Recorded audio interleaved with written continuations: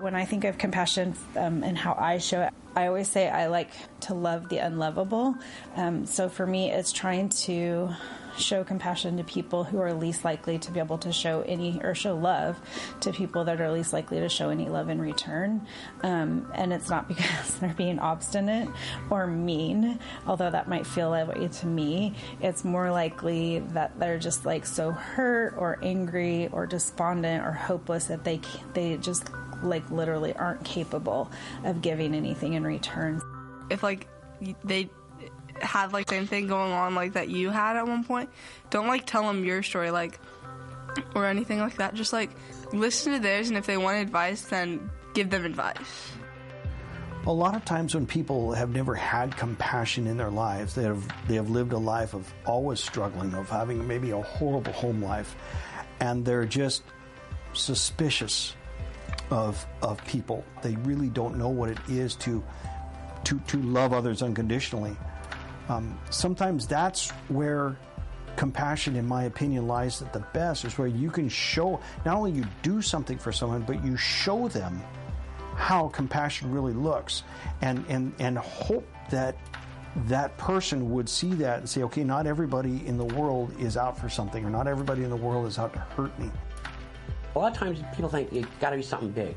No, a lot of times it's just the little stuff. Little stuff you don't even think about. You just do because you would want that too, and so you do that for someone, and then you see the change. And it's the little stuff a lot of times.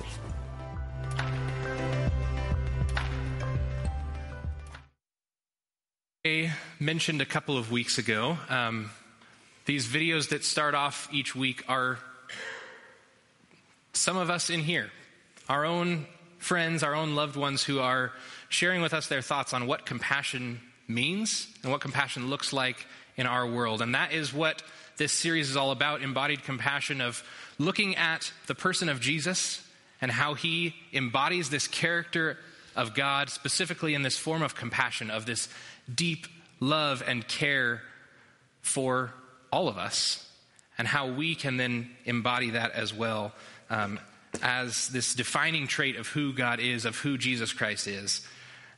So as we look at these stories of Jesus embodying compassion, I want us to also have in our minds, what does this mean for me? What does this look like in my daily life when I leave this room, when I leave this group of people? What does compassion, as Jesus defines it, what does that compassion look like?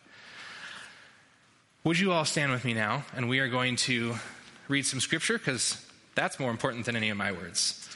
So let's look to this story of Jesus from Matthew chapter 20, verses 29 through 34. As Jesus and his disciples were going out of Jericho, a large crowd followed him. When two blind men sitting along the road heard that Jesus was passing by, they shouted, "Show us mercy, Lord, Son of David." Now the crowd scolded them and told them to be quiet. But they shouted even louder, "Show us mercy, Lord, Son of David." Jesus stopped in his tracks and called to them. "What do you want me to do for you?" he asked. "Lord, we want to see," they replied. Jesus had compassion on them and touched their eyes. Immediately they were able to see, and they followed him. This is the word of the Lord. Thanks be to God. You may be seated. So, these two blind fellows, they are sitting on the road, the side of the road just outside of Jericho. And Jesus and his followers, they are on their way to Jerusalem for this festival of Passover, for this celebration, for this party. And Jesus has just recently told his 12 disciples, his closest followers, he's just recently told them that while they're in Jerusalem, some things are going to be happening. First of all, he'll be handed over to the chief priests, to the legal experts. They will find him to be guilty. They will condemn him to death. They will pass him off to others who will then mock him and beat him and crucify him. But then on the third day, he will return from the dead. And he has just shared this with his disciples for not the first time. So they at least somewhat know, or at least they've heard a couple of times what is going to happen, what they are stepping into when they make it to Jerusalem. But they are on their way. What's first on their mind is this Passover festival that they're heading to, this celebration, this feast. And his followers, Jesus' followers, knew that this party was coming. They're excited to get there. And if any of you have ever prepared for a party, I know is it 2 weeks? Yeah, in 2 weeks, there's a pretty big party on a Sunday. Super Bowl Sunday, anybody? How many of you are planning to watch Super Bowl? Yeah? Okay. That's less hands than I expected. But anyways, if you've ever prepared for a party or anticipated a party, there's a lot of excitement that comes with that, right? They are excited. They are anticipating this celebration. And Jesus, while understanding that that is coming, he also knows that these are kind of his last days. He is coming into this time of suffering and death, and he is faithful and committed to get to Jerusalem. But before this group of people who have very diverse emotions about this coming time, before they even make it to Jerusalem, where everybody's going to be shouting Hosanna and laying down their coats and palm branches and all of that, we have this story that I feel like, as I was preparing for this, I was like, man, I feel like this story is often forgotten about. But we have this story of two blind guys who are sitting on the road just outside of Jericho. And blindness in that time, there was a certain social stigma to it. And I think, regrettably, a lot of us, if we were honest, would say that that is still the case. But these men, they were social outcasts. They were religious outcasts. They were pushed to the margins of society. They were in danger in some ways because of this disability that they had. Because they would have been unable to support themselves. They would have been unemployed. They would have many of them would have been begging outside because they did not have a way to support themselves. And begging at this time wasn't always a safe activity. They could easily be manipulated and in physical danger. And this road from Jericho to Jerusalem was a common roadway for highway robbers and the lot to be taking advantage of those who were unable to see. And there's this story of the Roman emperor. He was famous for his temper. And one time in a fit of rage, he accidentally stabbed one of his servants in the eye. And after he had kind of calmed down, he went back to his servant. He said, he's ashamed. He says, I'm sorry. Is there anything I can do to make this up to you? And the servant basically says, I just wish I had my eye back. It's like there is something about a lack of sight that is permanent to a certain extent. We have a lot of technology these days that allows us to see even if we are visually impaired. I have some pretty thick glasses that I wear usually, and contacts. But at this time, and even still in our day, there is a high value and desire that is placed on being able to see. And these blind men likely were not alone in their desire to be healed of blindness. There were probably many more. But they still had other senses, right? They could still hear. They could still kind of sense this excitement surrounding Jesus. And in this passage, they are able to identify who is passing by. It's not just some random guy, whether they heard bits and pieces of conversations or whatever the case may be. They know that this is Jesus who is passing by. This Jesus who is as they call him, the Son of David. They are blind, but they know who this is who is passing by, and they cry out to him.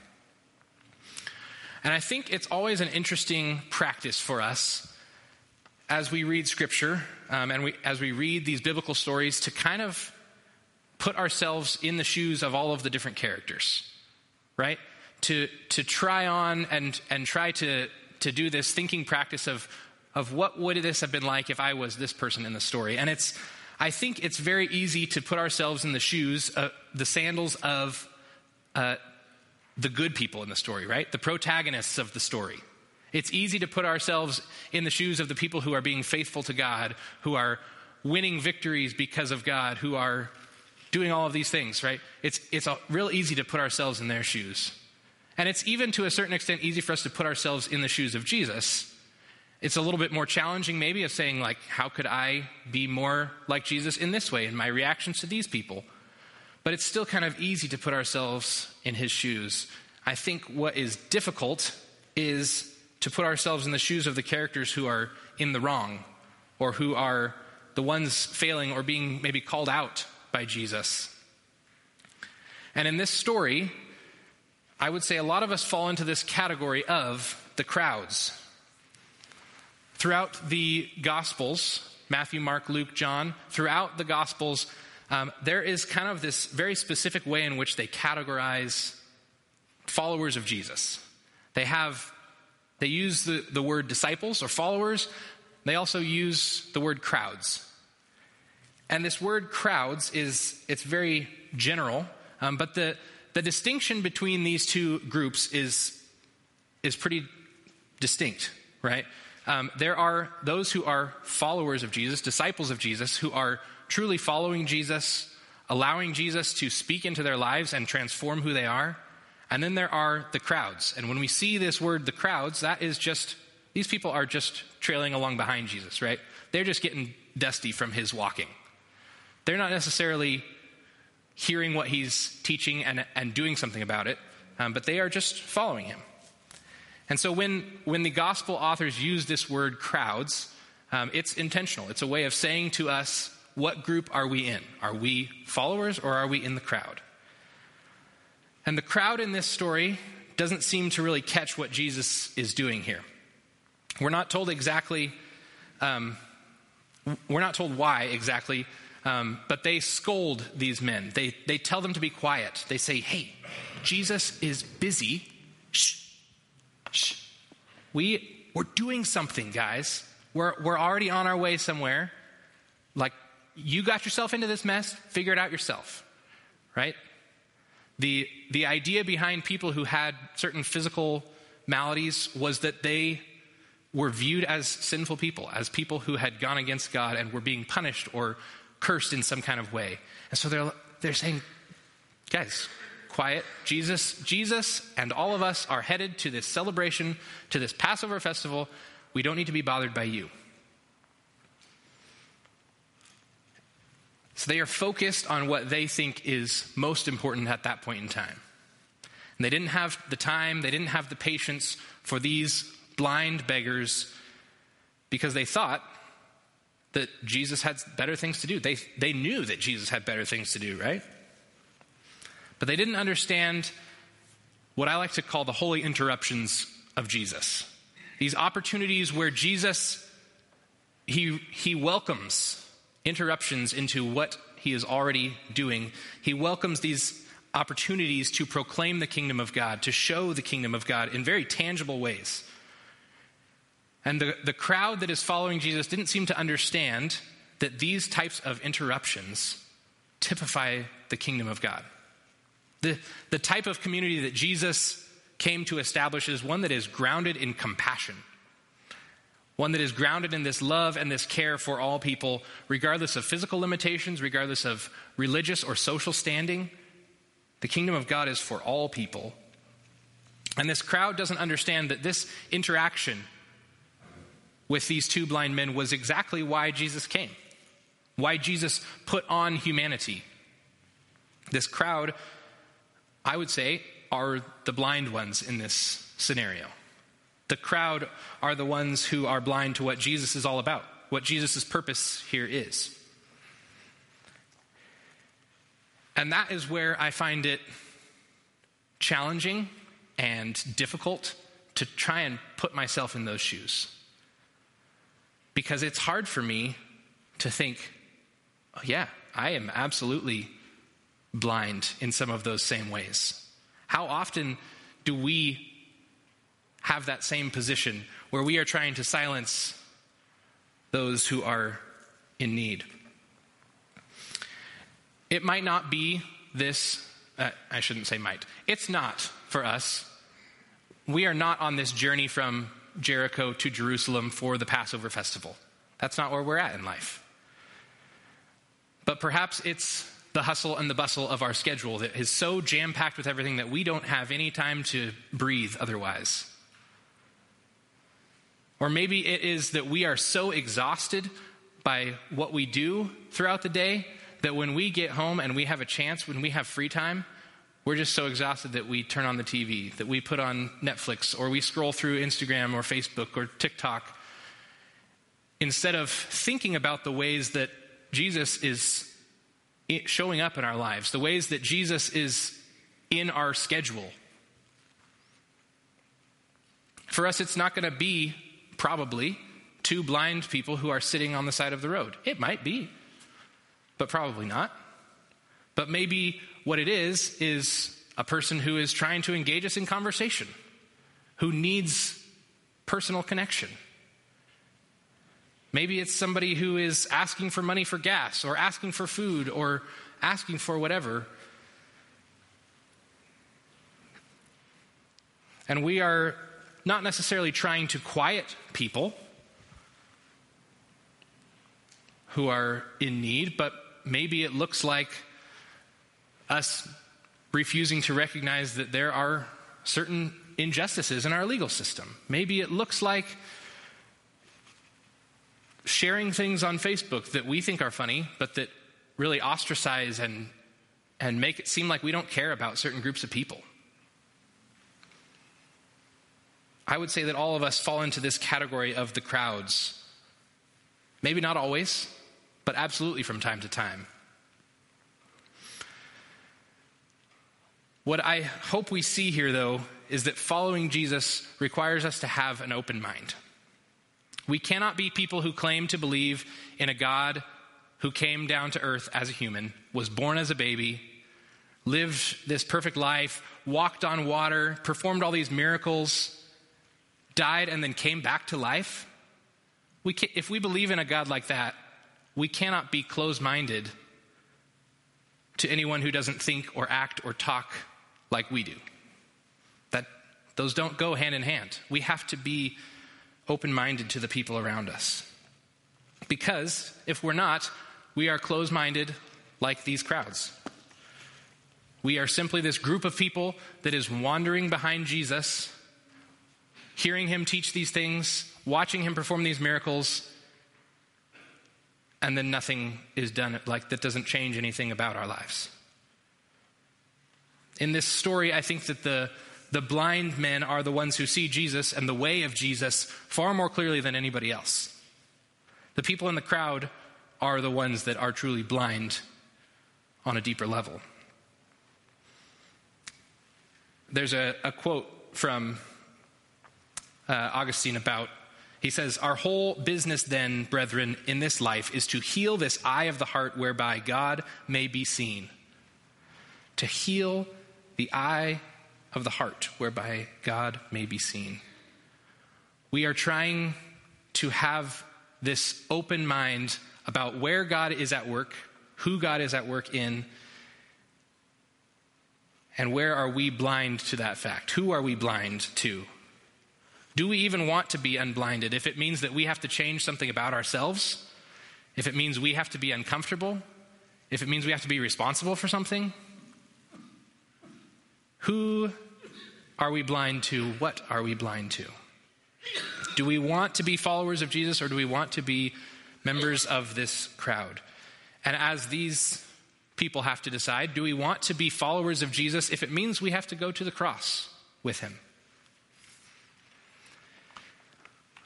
I love the response of these men when the crowd tries to shush them. They just shout louder, right? They say, "Show us mercy, Lord, Son of God," right? They are loud about it. They are going to overpower the crowd that is trying to quiet them. And if that doesn't show faith in who Jesus is, I don't know what does. But like these blind men, Jesus doesn't just let the ideas or the opinions or the shushing of the crowd bother him or change who he is or change what he's about. His life and his ministry are defined by these types of interruptions and by these types of people who are ostracized, who are on the outside, who are on the margins, who are helpless and in need and vulnerable.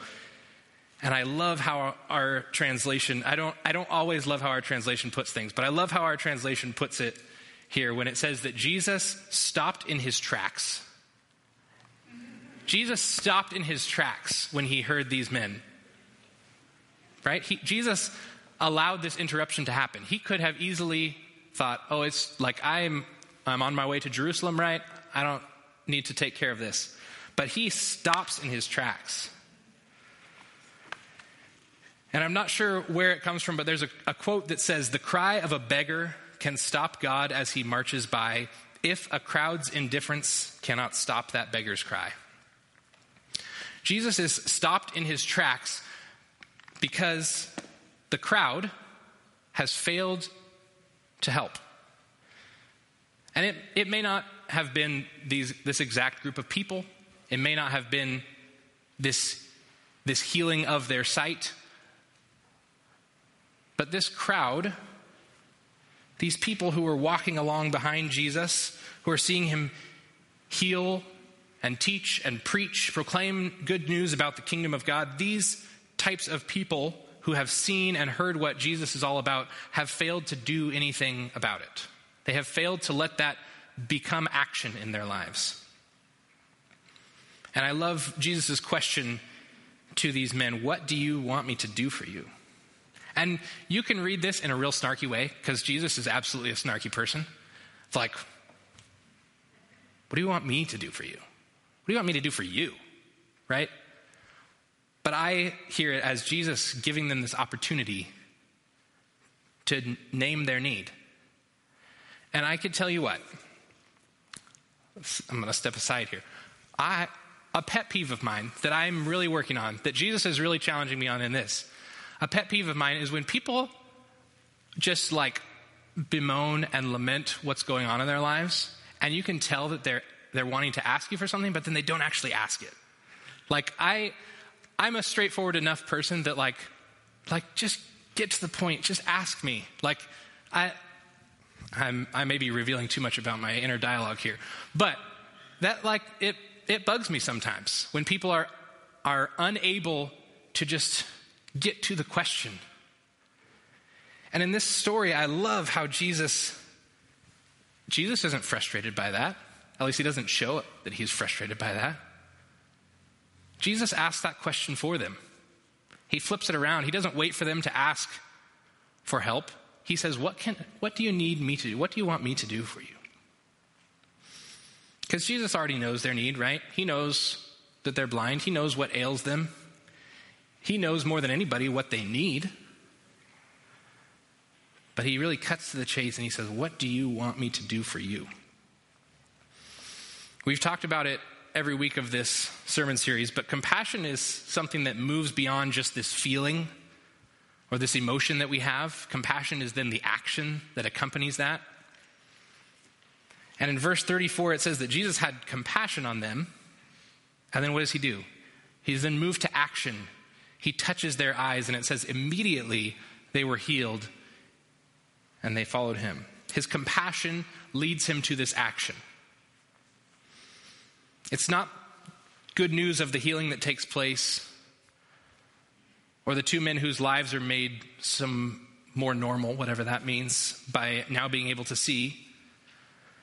The good news that I see in this passage is the good news that's at the very end, those last three simple words, they followed him. And the language that Matthew uses here, it's the same language that separates the followers of Jesus from the crowds that go where Jesus goes, right? These two men are healed of their physical blindness, but their spiritual sight is what is celebrated. The good news is that Jesus invites them to follow him. And these men who are on the outside of society, right, who were outcast and marginalized, these men who were thought of as lesser than, to a certain extent, are now invited to follow Jesus. And I'm going to take another aside here to talk about what this really means. There's a book that I just recently got, that just came out recently, by a man named John Mark Comer. It's called Practicing the Way. And I am slowly working through it because it's a lot of good stuff. I'm 2 chapters in. I highly recommend it. But what he talks about, this idea of practicing the way, of being a disciple of Jesus, of being a follower of Jesus. That idea is thought about in this time of the relationship between a rabbi and a student. And a rabbi was the religious teacher of that day. They knew all the scriptures. They had a certain way of teaching and interpreting the word. But more than that, rabbis lived it. Right? They had a way of living that drew people to them because they were so connected and in tune with God. And so for children who were about 5 years of age, they would go to school. They would learn the Hebrew scriptures. They would learn the Torah, the first 5 books of the Bible, Genesis, Exodus, Leviticus, Numbers, Deuteronomy. And for 6 or 7 years, they would just study and study and study those words. And by the time they were 12 or 13 years old, they would have those first 5 books entirely memorized. And from there was kind of a split of like, if you were the best of the best, you had that down, you would continue on in your education. The rest of you, you know what? They would say, go back home, go learn your family trade, make a family, and hopefully they'll be rabbis. But the rest, the small group of 12 and 13-year-olds who had this down, who were the best of the best at that point, they would move on to this next level of education. And from ages 12 or 13 to age 17, they would then learn the rest of the Old Testament, the rest of the Hebrew scripture. And by the time they were 17, the best of the best would have this memorized. The entire Old Testament as we have it now would be memorized. I promise I'm going somewhere with this. It's real good. So those people would then have this decision. Are they the best of the best that they could move on, or do they have the same command to just go home and make babies and maybe they'll figure it out? Maybe they'll be rabbis. But these students who have now memorized all this scripture, they would search for a rabbi. And the rabbis, again, they had this idea of a yoke, Y-O-K-E, and it was this way that they interpreted the Bible, this understanding that they have of it, this certain way of living based off of that understanding of it. And the students would then find their rabbi that they thought there was the best connection with, right? That they wanted to learn from. And they would then go to basically beg this rabbi, please let me be your student. So the best of the best of the best are begging the rabbi to let them be a student of theirs. And so then the rabbi would run through this grueling interview of, what's your prayer life like? What do you believe about the creation story? What do you, blah, blah, blah. Would ask them all these questions. And only then, if they're the best of the best of the best, and the rabbi thinks this would be a good pairing to have this as a student of mine, then they could finally become a follower of this rabbi, a student of this rabbi, an apprentice of this rabbi. So I say all of that to say only the best of the best of the best, this very, very exclusive number of people were invited to follow these rabbis. And once you followed a rabbi, you followed him 24/7. You left behind whatever family trade you had, you left behind your family, and you would follow this rabbi around as he taught and lived and went wherever he went. And that is this idea here that it talks about right at the very end, that they followed him, that they followed Jesus. This passage begins and ends with this reference to following Jesus, right? It starts with this large crowd that is walking around behind Jesus, and then it ends with these 2 blind men having received healing, and they follow Jesus. The good news is that Jesus, as this rabbi, doesn't withhold this for only the best of the best of the best of us. Jesus invites all people to be followers of him. Jesus invites these 2 blind men who were cast out by the society of that day, cast out by other religious leaders, who were literally begging on the side of the street, on the side of the road. Jesus invites them all to be his disciples, to be his apprentice. And this crowd that is following Jesus surely didn't love that. But what they experienced there, what they begrudgingly experienced there, is a taste of the kingdom of God. The kingdom of God that is for all people, regardless of what your social status is, regardless of what your religious status is of the day. Jesus invites them into this strange new world where no one is excluded. They are invited into this new community that represents the kingdom of God right here and right now. This new community where people empathize with one another, who share in the suffering with one another. People who proclaim the kingdom of God, not just in word, but in deed, right? In compassion for one another. This miracle is done for those who are outsiders, those who are poor and needy and weak. But perhaps the crowd here is the ones who really need this miracle, right? Matthew kind of holds these two blind men up as examples of Christ followers. Jesus invites these men to follow him. They are welcomed into following him, to being his disciples, even as it leads to the cross. And what's praised in this story is not being one of the crowd, right? We don't just read this story and think that, yeah, okay, cool, good job, Jesus, and I'm still justified in saying no to the person that asks me for whatever. Or, yeah, no, I'm good. I don't need to invite these people over to my house because they're dirty and my house is clean, and I don't want them to mess it up. What's praised in this story is these men are now sold out on Jesus. These are followers of Jesus, disciples of Jesus. Matthew's not pointing to our role as members of the crowd, but our role as disciples of Jesus. And when we are committed to being these true disciples of Jesus, we begin to see more clearly these opportunities, these holy interruptions, these opportunities to show compassion and to proclaim the kingdom of God. And this is where this becomes an invitation to all of us. Are we going to be these members of the crowd, or are we going to be followers of Jesus? Matthew invites us to identify with these blind men, calling out to Jesus, desiring to be healed of our deep blindness that we have, to recognize that and to admit it to ourselves. But what does it mean to be ruled by the way of Jesus, to be true disciples and followers and apprentices of Jesus? What does it look like to follow Jesus, to be a follower and not just one of the crowd? Read your Bible and pray. Good night. No, I'm just kidding. Following Jesus is far more than that, right? It absolutely is reading your Bible and praying, but following Jesus is far more than that. It's a lifelong commitment to, as in the book Practicing the Way, he talks about being a disciple is being with Jesus, becoming like Jesus, and doing as he did. And that's what it was for this rabbi-student relationship. You would follow your rabbi, you would be with him, right, 24/7.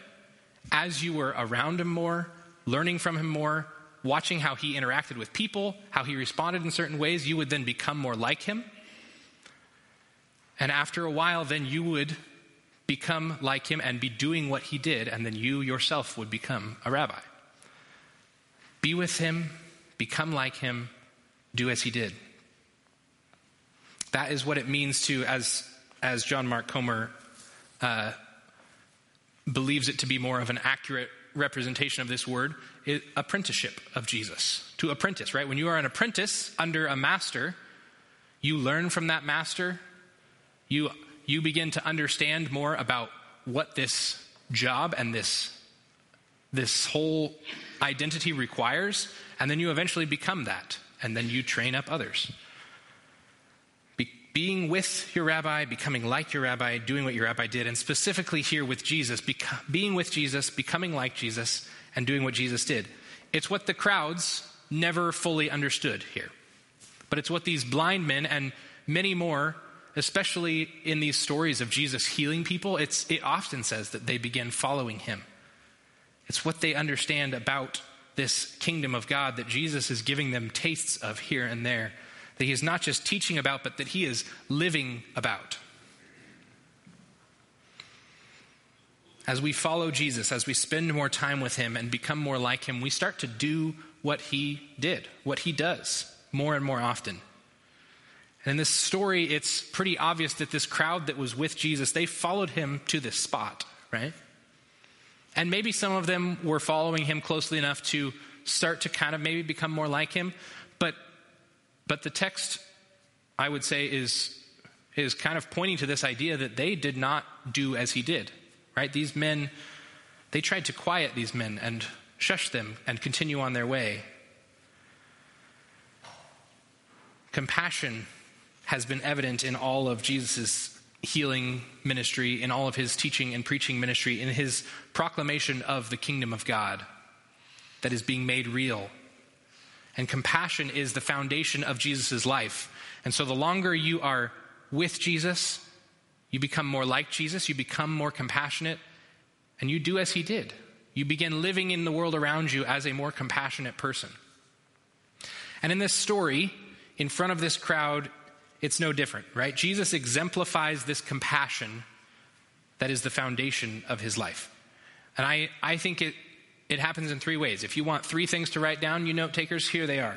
Jesus shows compassion in his stopping in his tracks. These holy interruptions, right?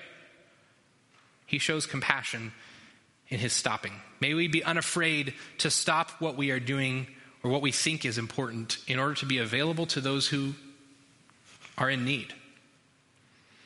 The second one, Jesus shows compassion in his engagement.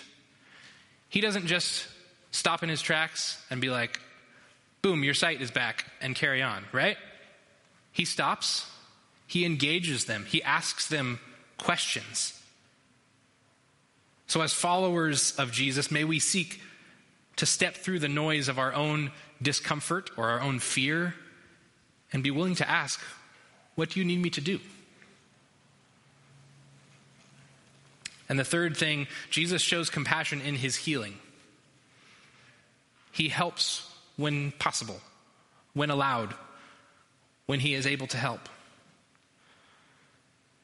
May we surrender all that we have and all that we are so that Jesus would introduce those opportunities for us, that when we see those opportunities, we would be unhindered in saying, yes, I will reach out, I will help when possible. Jesus' invitation is for all of us to come to him, all of us to have our deepest needs met, to ask for this spiritual healing of our blindness so that we can continue to be with him, become like him, and do as he did, to show this compassion, to show this inbreaking of the kingdom of God in our world. This journey of following Jesus, of becoming a disciple, of being an apprentice, is to join Jesus in this way of life that is defined by his compassion, that is embodied compassion. I'm going to pray for us. Lord, we thank you for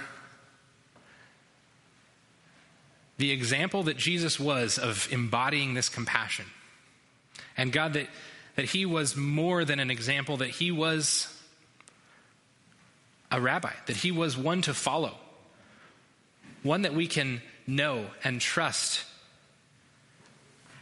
to the point that we can be with him and become like him and do as he did. God, may all of us surrender to you, become followers of you, not just faces in the crowd, so that this world might be a more compassionate place because of us, because of you. In your name we pray. Amen. Would you stand as we sing this final song?